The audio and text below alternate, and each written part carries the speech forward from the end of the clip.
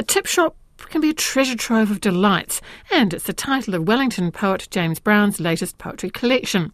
In it there are glimpses into his life, including his time as an unsuccessful, though wildly enthusiastic, overnight supermarket shelf filler, and a poignant poem about Christine Keeler, remembered, of course, for her affair with British politician John Profumo. James teaches creative writing at the International Institute of Modern Letters at Te Herenga Waka, Victoria University of Wellington. Now, please note there is a reference to suicide in this interview. First, I asked James about the title of his poetry collection. This is probably an underlying theme of the book of stuff that's maybe not as biodegradable as we would like it to be. So it's partly about dealing with that kind of material in yourself. So there's a bit of stuff about salvage, I think, repurposing things, which I like to do in poetry. You know, also perhaps feeling superfluous. That's probably another thing that comes up with the tip shop. So, there's a number of different kind of levels you can probably take out of, you know, the idea of the tip shop. I mean, I do love the tip shop. It's, you know, it's my premier shopping destination. You know, as a poet, you know, of course I'm going to spend a lot of time there. I mean, I was thinking of the tip shop also as a place of coming across treasures. This collection feels like this for me. Has this been, I mean, you've got a lot of collections to your name. Have you been writing this looking for a theme, thinking thematically, or are these poems that simply have flowed out of you over, you know, a really crazy few years, let's be honest? Yeah, I don't ever kind of plan my books thematically.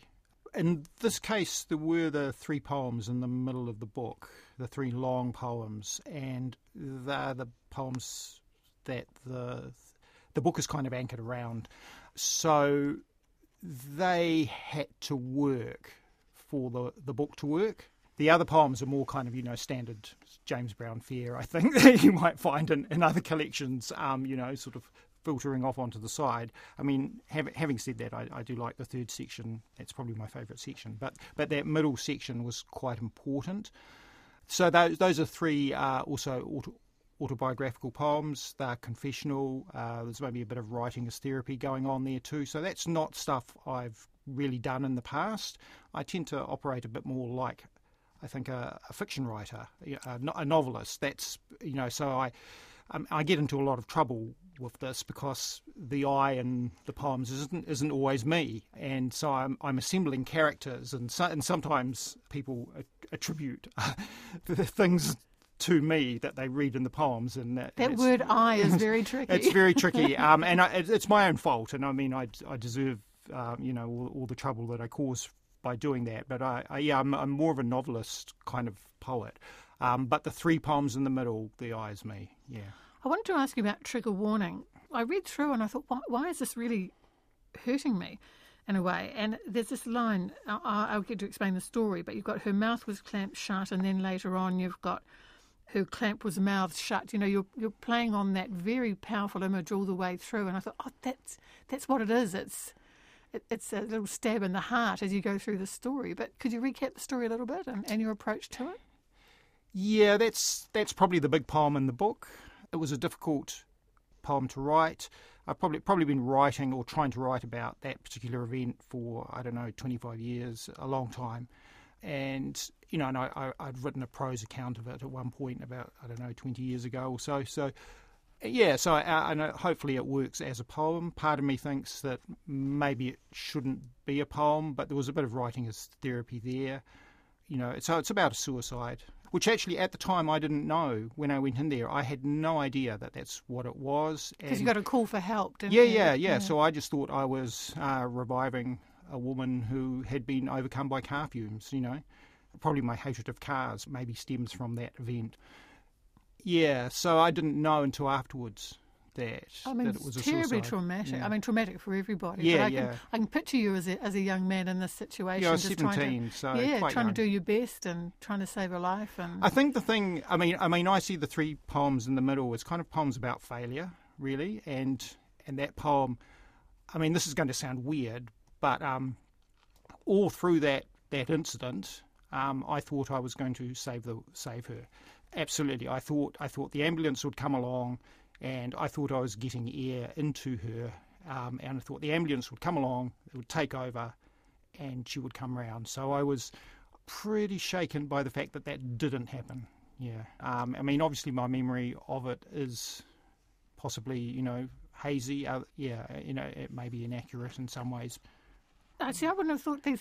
It's interesting about them being about failure, because I guess as a reader I didn't see them. I thought it was heroic of the young James doing this. And even when you're talking about your time as the great employee, the night filler at a local supermarket, I get a sense of a young man trying to do his best. I was trying to do my best, but I just completely got it wrong, in a big way. And didn't realise how other people worked, how the boss worked, and so maybe there's a sort of arrogance there, or a sort of I thought I was a great employee, So I was kind of like, what? I've been fired, So and maybe, in your smock. Yeah, that's right. Yeah. So you mentioned before about found poetry, and this ties in with the tip shop title. And I've got to say, I was reading this collection after coming home from a very bad night at bridge. So when I came across A Simple Hand, I'm probably reading this in a different way to a lot of people. So I'll get you to talk us through how you see a piece of what for most people would be impenetrable if you don't understand cards and bridge, and turn it into a poem for all. Yeah, that one I probably and there's a couple of found poems in the book, but that one really was served up to me on a plate. I have to say, I didn't even find it. Perhaps I've reached the pinnacle of poetry where you just sit there and your friends send you something. So that came out of a bridge column of a UK newspaper. And this friend sent it to me and said, "Hey, this looks like it could be a poem." So I pulled out because there are other little bits. Oh, there are always other bits. The diagram showing the showing the hand. So I yanked them out, but I really didn't do a lot to it. And actually, I found when I read through it carefully, because I don't understand bridge, I could understand what was going on. I mean, I knew what was happening. Yeah, so I'm glad you think it works. I did. I like the line, "This loses to ease, who tries not to smirk." And again, in terms of just one of those things, war and design. I've been listening most recently to a podcast about Christine Keeler and the Perfumo affair, because I've seen things about it, but I wanted to understand it more deeply. So literally I'd been listening to a podcast that morning. Lo and behold, in War and Design, you're writing not just about her, but it's a bigger story, this. Well, it's an amazing incident, the whole thing, and I went down a rabbit hole with that one as well. Just became interested in the story, which keeps going beyond the 60s, really. So, ended up writing a kind of an essay poem. Really, I'm not quite sure how poetic it is. Yeah, so it's about the whole incident. Yeah, and it goes a little bit into Christine Keeler's upbringing, which is quite sad. Very sad. Yeah, I hadn't realised an awful lot of that. Explain something to how vulnerable she was, I guess, and how susceptible she was. Yeah, it's interesting. I mean, you have to go and you can find interviews with her, in the 80s, and she's a product of an era where women were walked over, really, and you can just hear that in her in the interviews she gives. Yeah, I get a sense there's a degree of playfulness, and I thought I'd talk about focus, Freya, focus. Because here you are working with the alphabet, from A to Z, really challenging, I would have thought. But what got you thinking about this? Was it a writing exercise, or did you simply think, I'm going to have a crack at this? Oh, I like the alphabet form because I quite like narrative. So the alphabet form lends it. If you like narrative, the alphabet form puts a kind of structure onto the narrative and forces the narrative, into funny places and funny shapes. So I think there's 3 alphabet poems in there. Focus, Freya, focus. The A line just having A, and so all the words in each line starting with that letter. And so I was just trying to see if I could be coherent, get it right through to the end. I'm not sure I managed it, but I managed it well enough. And then there's another one after that, which again takes the alphabet form, but does it where each word, the first word starts with A, second B, C, and it goes through the alphabet. Then it tracks backwards, Z through to A. Then it goes A through to Z again, then Z through to A. So it goes back and forth through the alphabet a couple of times, and again tries to maintain a coherent narrative while doing that. So yeah, I do like sometimes those sort of formal restrictions. Well, James, this might be the hardest question of all of these poems. Which one would you like to read for us? The Crystal Halo.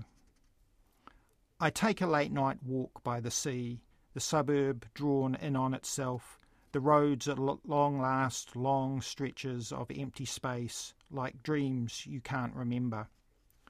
The Milky Way glows with phosphorescence. What is this? Some kind of poem? I'm the sort of person who can spot but not pronounce the Magellanic Clouds. Well, most of the world is unsayable, I tell myself for the umpteenth time in my tongue-tied, misaligned life.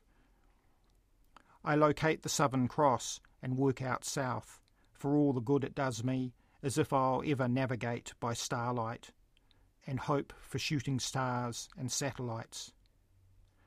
The flat sea barely brushes the shore, a faint smell of wood smoke settling upon it. Then I see her, ankle deep. She's wearing a black dress, or could it be some sort of swimwear? Is this a midnight dare? No one else is there, no towel, no bundle. It's winter. I'm some way off. She stands facing into the darkness. I think in circles, symptoms. I'm there for her. I'm here for you. We're at the end of the earth. None of us knows what to do. Eventually, probably about 5 minutes, a line of drizzle floats through, and I turn for home, the last streetlight forming a crystal halo. Yes, easier to end a poem. James Brown. The Tip Shop is published by Te Herenga Waka University Press.